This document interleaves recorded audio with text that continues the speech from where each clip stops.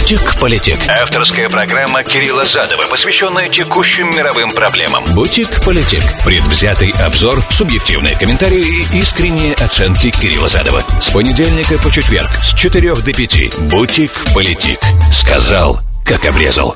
Приветствую, друзья, с вами Кирилл Задов, это Politic. Сегодня 5 декабря года 2023. Вторник. Сегодняшнюю программу построим по следующему принципу. Надеюсь, что успеем все. Но если нет, значит нет, но буду стараться. Начнем, конечно, с битвы за Хан-Юнис, которая полным ходом разворачивается, и это может стать главным сражением этой войны. А после этого перейдем к визиту Путина завтрашнему в Саудовскую Аравию и Эмираты.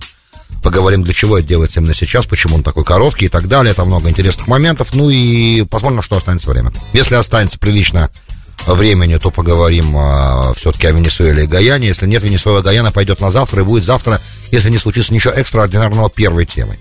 Вот, потому как все готово у меня для этого, но я только буду ограничен временем, и не хотелось бы так сильно себя чувствовать зажатым. Посмотрим. Вот. Есть еще разные другие варианты, не хочу сейчас загадывать. Ну, примерно так, я думаю, построить передачу. Вы можете мне писать 347-460-0877. Это СМС-портал прямого эфира для всех, кто в прямом эфире меня смотрит. Во всех платформах вещания и, естественно, на моем YouTube-канале. Ну и, конечно, это запись, правда, на моем YouTube-канале. Напоминаю, что мы теперь вещаем, радио USA вещает на Картина ТВ 24 часа 7 дней. И можно, естественно, в прямом эфире это смотреть спокойно совершенно. И там также есть двухнедельный архив всего, что происходит. Если какую-то передачу вы пропустили, можно ее потом в течение 2 недель также на Картина ТВ посмотреть. Это для нашей американской аудитории. Politic. Сказал, как обрезал. Похоже, что началась та главная битва этой войны, которая, ожидалась как бы. Было понятно, что сектор Газа, как на карте он не кажется очень маленьким, на самом деле достаточно большой кусок земли. И учитывая, что такое большое количество лет Хамас готовился к такому развитию событий, и предыдущие военные израильские операции на этой территории показали, что определенного уровня интенсивности этих операций можно ожидать. Просто они были достаточно осторожными в том плане, чтобы не вызывать израильское правительство, опасалось больших потерь, поэтому старалось до 7 октября, по крайней мере, каким-то образом найти какого-то уровня рабочий компромисс с Хамасом, который, в принципе, существовал до 7 числа, да, и даже был сентимент определенный внутри израильской политической академии, да, спикеров, которые говорили, обсуждали эти темы, что и ваш покорный слуга, кстати, тоже придерживался этой точки зрения, что Хамасу невыгодно ввязываться в военное противостояние, потому что он, опять же, опираясь на теорию Даниэля Баймана, одного из главных экспертов в американской профессуре по терроризму, который свою теорию, да, теория Баймана так и называется, когда, говорил Даниэль Байман, его материалы вы можете найти в Foreign Affairs, если вам интересно, он говорил, статьи его, он говорил, что боевая группа, которая становится политической, которая становится правящей партией в какой-то момент, она перестает быть боевой группой, и ее основная задача становится управление населением, которое ему верено, да, и больше она заботится, начинает, грубо говоря, начинает быть озабочена канализацией, электричеством и питанием, да, и водой, нежели ведением боевых действий, что, в принципе, логично. Я вам всегда говорю, что эту теорию надо проверить на Хамасе, потому что, и последние, кстати, раунды противостояния Израиля, например, с исламским джихадом показывали, что вроде бы работает теория, да, Хамасу было невыгодно ввязываться, и он сидел на трубе, болтая ножками, смотря на то, как исламский джихад там возится, да. Например, Израиль там с исламским джихадом воюет. Хамас оставался последние 2 раунда конфликта до 7 октября, которые были в стороне от прямого военного противостояния с Израилем. И даже, несмотря на продолжающиеся много месяцев военные действия на территории в Иудее и Самарии, израильские операции, которые не прекращалась фактически ни на один день последнее время с февраля-марта, да, этого года, и достаточно большое количество убитых боевиков, там тяжелое, серьезное противостояние шло все время. Хамас более-менее, на самом деле, он просто копил силы и готовился, да, я вам всегда говорю, что вот на Хамасе интересно проверить теорию Даниэля Баймана, профессора, только что есть определенные затруднения, что у Хизбаллы, что у Хамаса, для того, чтобы проверить чистоту этой теории, потому что есть иностранное серьезное влияние, что в одном, что в другом случае у Хизбаллы, как и у Хамаса, это корпус стражи исламской революции, да, точнее, в случае Хамаса его деньги, а в случае Хизбаллы не только деньги, да, и Да и в случае с Хамасом, наверное, тоже тренинг и так далее. И поэтому чистоты эксперимента нет, да, то есть нельзя, как бы сказать, что эмпирически можно подтвердить теорию Баймана или опровергнуть. Но, короче, мы увидели, что не сработало совсем с Хамасом. 7 октября показало, что нет, теория не срабатывает.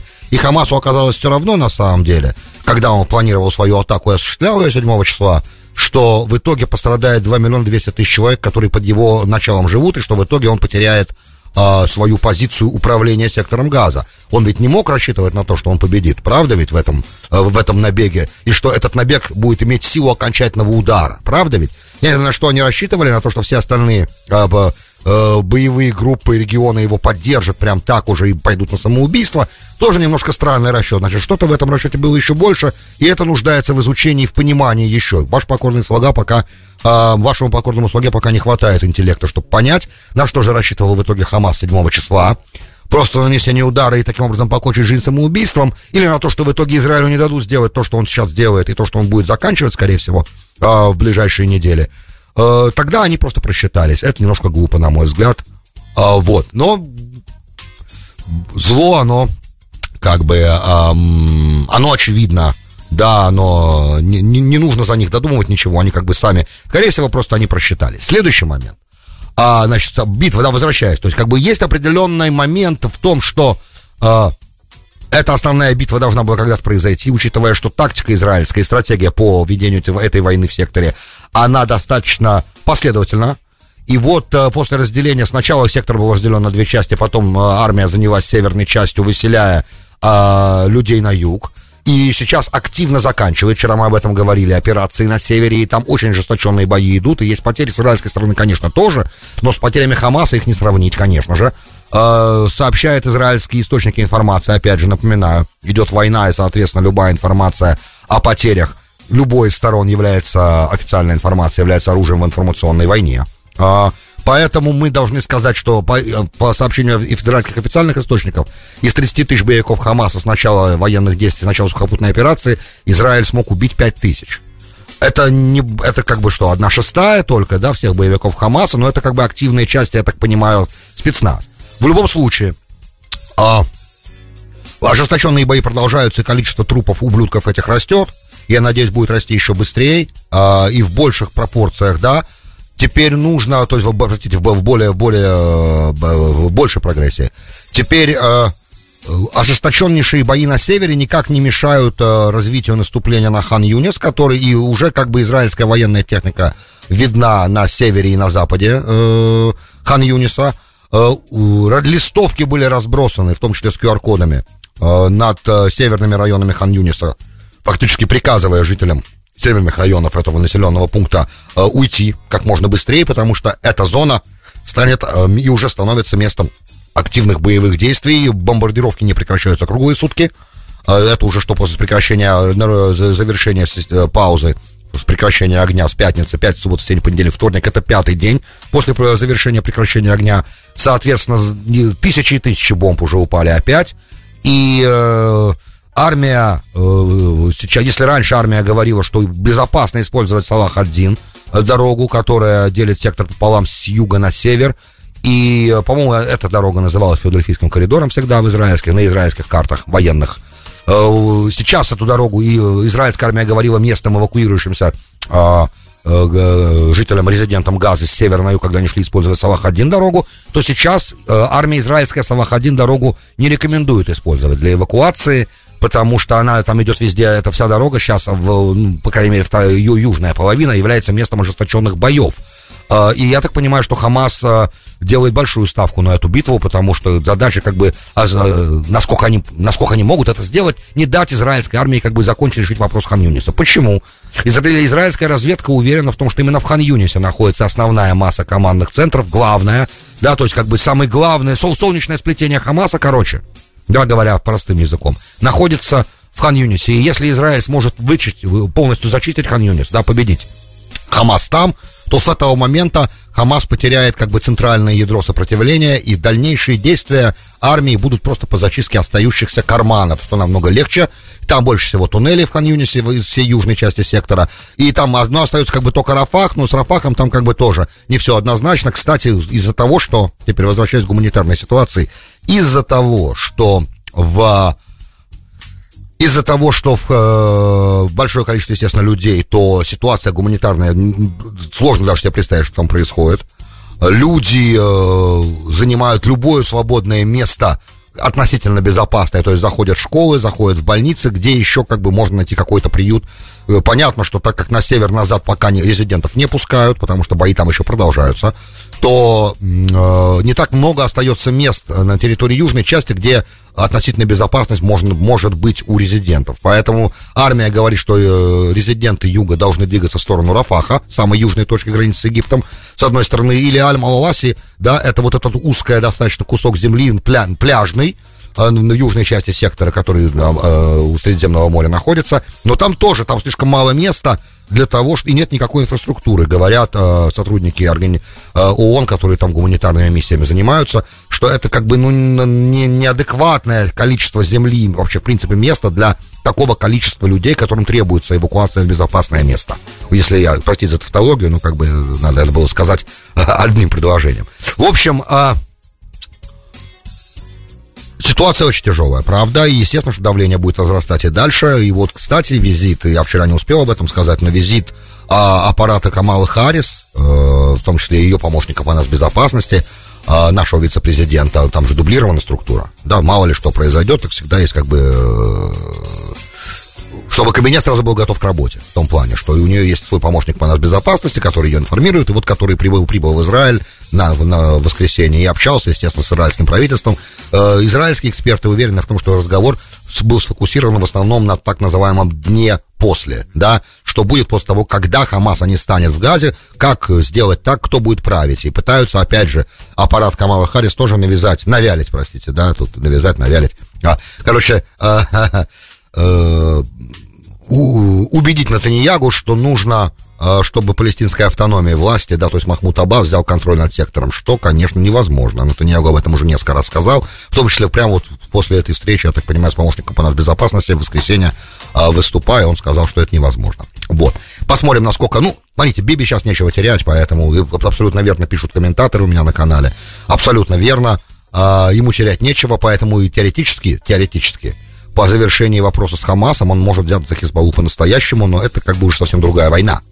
Вот, будем надеяться, да, я не хочу как бы, я не призываю к большей бойне, да, и вопросы, если уж вы взялись решать вопрос безопасности, и у тебя сейчас есть политический капитал для этого, и ресурс для этого, надо бы, наверное, решать вопрос. В принципе, вопрос на техническом уровне решается заходом в южную часть, как это многие эксперты говорят, в том числе и генерал Энбар говорил это у меня в эфире, что нужно зайти, говорю, правда, надо просто войну начинать, но понятно, что имеется в виду создание большой буферной зоны в Южном Ливане опять, да, до реки Литани, 30 километров вглубь. Не касаясь религиозной составляющей этого момента, совсем сейчас, это не религиозная, традиционная как бы составляющая не является частью этой программы, но те, кто понимает, поймут меня, да, те, кто знает, но и то, что в принципе эта территория, она Торой, святой книгой нашей отведена под израильское государство. Вот, но сейчас как бы для международного права это не играет роли, как мы понимаем. Поэтому, буфер, так как мы видим, что резолюция 1701 не работает, никак не работает, совсем вообще никак. И, соответственно, раз она не работает, и мы видим, как она не работает, вот летят из ракеты, и усиливается противостояние, и каждый день все больше и больше этих этих обменов ракетных происходит, бомбово-ракетных. Соответственно, все это все равно рано или поздно произойдет, правда, ведь даже по окончании войны с Хамасом, то в Газе. Сейчас есть у Нетаньягу политическая возможность и ресурс для того, чтобы такую вещь сделать. И я так понимаю, что Хизбалла тоже должна это понимать, но Ливан может потерять большой кусок своей территории из-за этого, потому как решением до реки Литани, заходом и занятием этой территории, да, и размещением там армии израильской на постоянной основе можно проблему израильского севера, в принципе, совсем решить, в основном решить. Но это, конечно, может спровоцировать более тяжелые боевые действия, и это все не... И понятно, что у израильской армии, на самом деле, военного командования, у израильского security establishment, давайте так скажем, нет особого аппетита на заход в Южный Ливан. Но выглядит так, чем дальше, тем больше. Это выглядит так, что это будет единственная возможная опция по завершении войны в Газе, так что все еще только начинается. Да, так, по крайней мере, пока это выглядит. А это, да, может спровоцировать как да, по цепной реакции многие другие вещи, о которых я сейчас даже не хочу пока, на темы которых я даже не хочу пока спекулировать. В общем и целом, это как бы вот первая часть того, что надо понимать. Бои будут усиливаться, и опять же, повторюсь еще раз, это важно, это сложно переоценить. Если Хан-Юнис будет взят, на этом основной как бы центр силы Хамас будет уничтожен в Газе, и после этого военные операции, их интенсивность этой войны спадет, и нужно будет только зачищать определенные карманы, и планомерно, спокойно, оставаясь в контроле, конечно же, взрывать, уничтожать туннели и полностью зачищать как бы всю полянку. При этом понятно, что, опять же, чем быстрее в Южной Газе будет решен вопрос, тем быстрее прекратятся всяческие обстрелы израильской территории из сектора, которые пока еще продолжаются. Вот сегодня нашему утреннему корреспонденту израильскому Илюше Аксельроду пришлось прерывать свой репортаж, потому что начался обстрел того города, где он находился. Вот, и это, как бы, это все в прямом эфире происходило, и правда, это обеспокоенность, она присутствует, конечно же, несмотря на то, что люди как бы все обучены, у всех, все находятся около убежищ, но не всегда и не все находятся около убежища. Как бы удивительно, да, что через 1,5 месяца после начала наземной операции в секторе у ублюдков еще есть возможность стрелять по израильской территории. Это правда странно, да? Вот, то есть они, правда, реально серьезно готовились, и нужно как бы как можно быстрее этот вопрос решить. Первая часть завершена, давайте перейдем ко второй, она не менее интересна. Мы не видим особо много визитов российского лидера за границу с марта этого 23-го года, после того, как Гаага выпустила, Международный уголовный суд выпустил ордер на его арест за так называемую, перемещение украинских детей, child traffic, да, по идее это обвинение должно звучать. Теперь, сам по себе, как вы знаете мою позицию, я много раз об этой позиции говорил, что ордер на его арест, он незаконный, и Международный уголовный суд не имеет юрисдикции над Россией и не имеет юрисдикции вообще над каким-либо украинским кейсом. И мы помним, да, что, во-первых, ни Россия, ни Украина не подписали Римское соглашение, это первый момент, не ратифицировали Ром-3. Во-вторых, есть есть несколько способов, давайте еще раз напомню, этот момент очень важный. Всегда хочется, чтобы мои зрители, слушатели, да, понимали правовую как бы основу того, что я говорю. Так как международное право ваш покорный слуга изучал, то в американском университете, то я хочу в graduate school, да, в магистратуре, то я хочу сказать, что она там серьезная профессура преподавала, это в том числе работавшая в Международном уголовном суде тоже в какие-то моменты, и правила известны. Для того, чтобы какая-либо страна, если отбросить как бы всяческие политические соображения, всякую дребедень, да, политическую, то есть narrative, дребедень, а быть приверженным как бы просто простой букве и духу закона, то международного права в данном случае, который закон относительно, это как бы то, что страны по согласию договорились сделать, то Международный уголовный суд имеет юрисдикцию над странами, которые подтвердили, ратифицировали Римское соглашение, подписали, ратифицировали. Это первый момент. Также Международный уголовный суд может взять в свою юрисдикцию любое дело, когда кейс преступления совершено, так называемое преступление, да, allegedly, совершено против страны, которая подписала, или страной, которая подписала, против страны, которая не подписала. Но если оба участника процесса как бы не подписали, то тогда для того, чтобы Международный уголовный суд мог взять свое производство дела, требуется резолюция Совбеза ООН. И так как в случае России никакая резолюция Совбеза ООН невозможна, потому что любая резолюция Совбеза ООН, которая не будет не соответствовать российским интересам, будет заветована, и Россия как постоянно член имеет право вето, никакой кейс, да, и опять же, то, что, в чем они обвиняют Россию, да, в данном случае, это находится это произошло на территории Украины, которая сама не является подписантом Римского соглашения, и не находится в юрисдикции действия Международного уголовного суда, это немножечко становится странным, да, что они выписали ордер на арест Путина, это просто политическое такое так называемое заявление, и это не является как бы законным актом. Теперь, следующий момент. И я напомню, что кроме России Ром-3 не подписал ни Соединенные Штаты Америки, и Китай, естественно, и Израиль. И более того, на уровне как бы Гаага Invasion Act, документа, который когда-то подписал Джордж W. Буш, да, Буш-младший, любое сотрудничество американских официальных как бы представителей с Международным уголовным судом вообще запрещено, и как бы в случае, если Международный уголовный суд какого-то американца задержит, то любые способы возможны, все что угодно Америка должна сделать, чтобы такого человека, американца, задержанного Международным судом, освободить, включая военное вторжение в Гаагу. Да, поэтому его кодовое название закон о вторжении в Гаагу, да, который Буш подписал. Теперь, или указ о вторжении в Гаагу.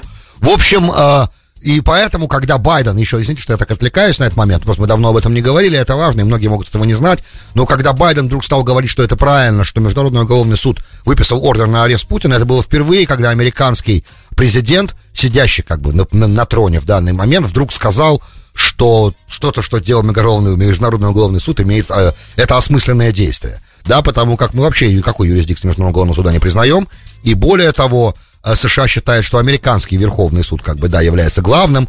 Более того, мы применяем свое право экстерриториально, Америка, я имею в виду, да, что тоже, кстати, никак не соотносится к международным правам.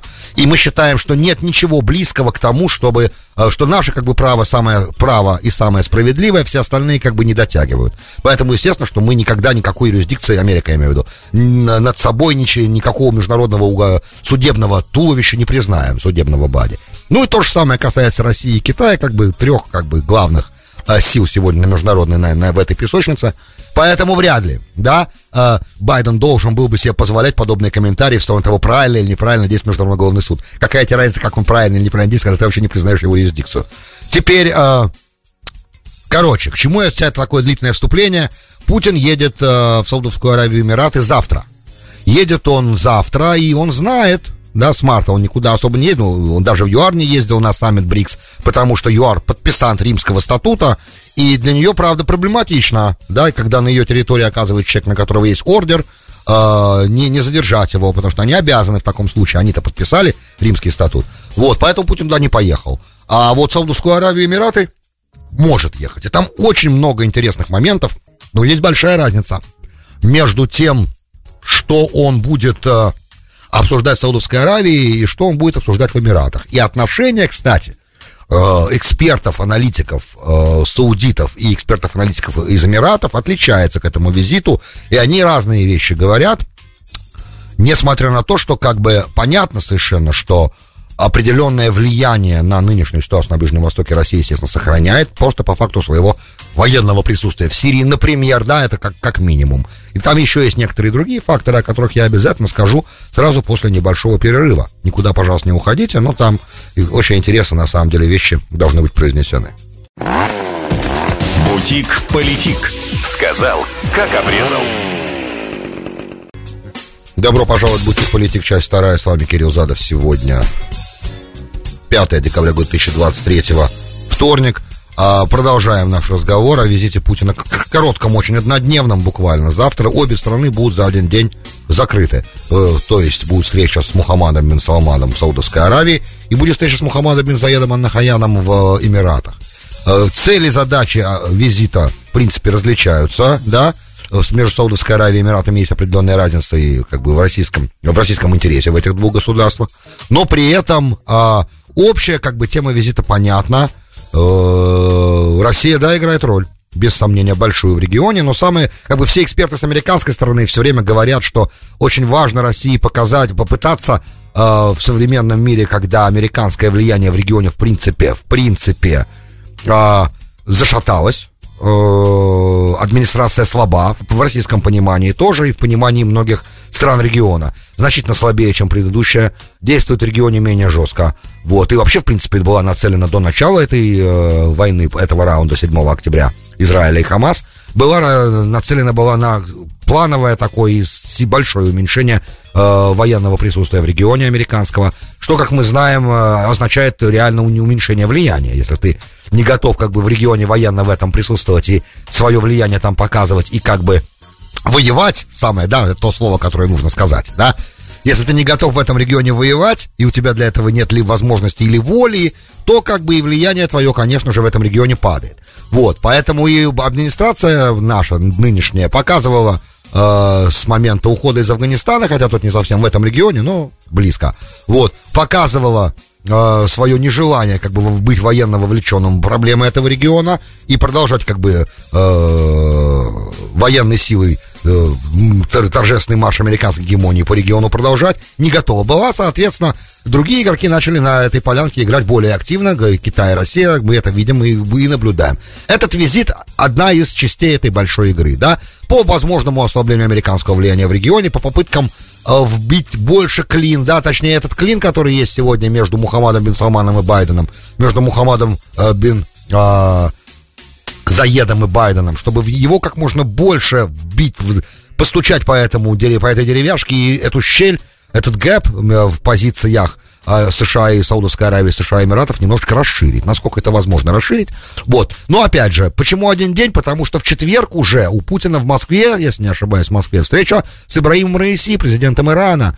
И я так понимаю, что, конечно же, общение с Мухаммадом бин Салманом будет касаться общего ближневосточного такого мегаурегулирования, да, между Саудовской Аравией и Ираном, помня, помимо нефти, конечно, которая будет обсуждаться тоже, не поймите меня неправильно, это тоже одним из самых главных вопросов, как бы, да, учитывая, что и саудиты, и Россия находятся сейчас в нефтяном союзе, ОПЕК+, так называемый, и да, координируют свои действия на международном рынке. Некоординирование этого в марте 2020-го привело к серьезным проблемам для всего рынка. Вот, поэтому тут тот случай, когда либеральная идея права, что когда есть что терять, то надо сотрудничать. Вот, поэтому надо вместе хорошо это скоординировать, чтобы больше не было повторения марта 2020-го, хотя бы, например, да.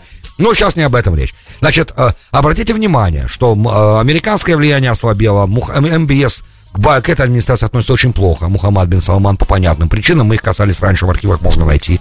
И, соответственно, когда МБС видит, что на эту администрацию рассчитывать особо нельзя, он начинает более сбалансированную вести игру, и более разностороннюю, и общается с разными полюсами силы более активно. И вот Китай, и вот этот дипломатический аккорд, который как бомба был для американских чиновников между саудитами и Ираном, который начал развиваться, обмен визитами, саммиты, визиты министров, открытие опять посольств. Ну, короче, вы видели, это такое достаточно серьезное потепление. Причем фактическое мы видим.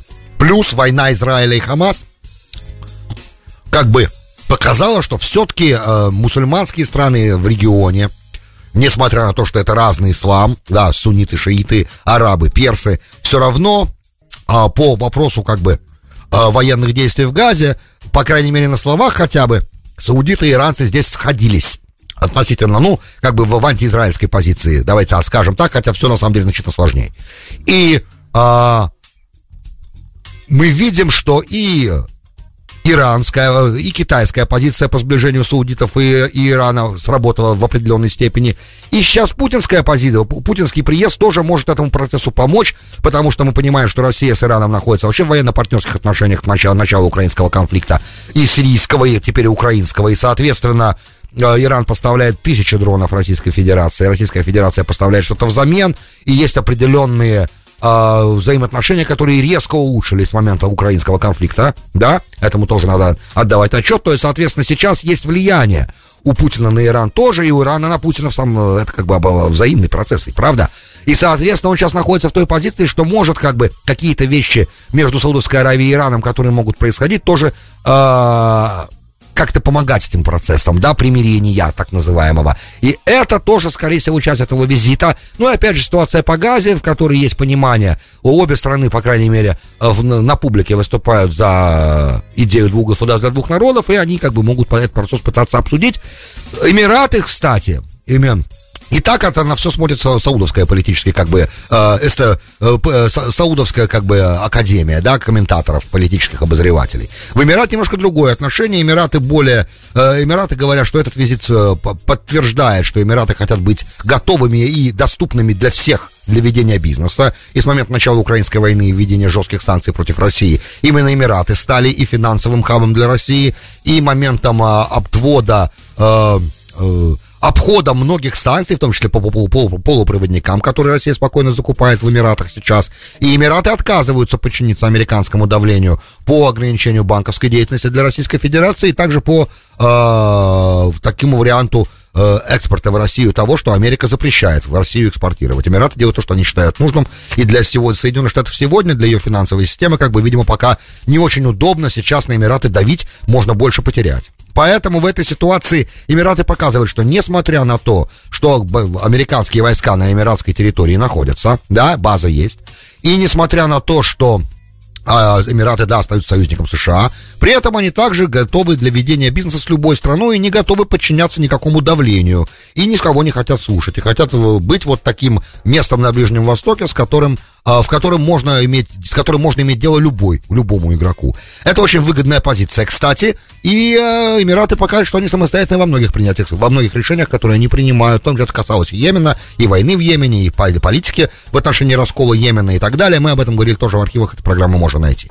В общем, визиты разные, но Эмираты считают, эксперты, точнее, политические из Эмиратов, пишут, что на сегодняшний день у России, то есть у Путина, очень мало влияния на то, как будет дальше война между Израилем и Хамасом происходить. То есть с Газе вряд ли Путин сможет сильно так прям помочь, но, опять же, на отношения и на как бы нормальные, на попытки еще больше углубить сотрудничество с Эмиратами и для дипломатического престижа России, и для общей как бы ситуации альтернативности игроков на Ближнем Востоке, с которыми можно играть, да, это как бы визит, который должен пойти на пользу всем, в данном случае и саудитам, и Эмиратам, и, естественно, России. Будем внимательно наблюдать. Завтра мы все это увидим, я думаю, в прямом эфире. Друзья, большое спасибо, что были со мной.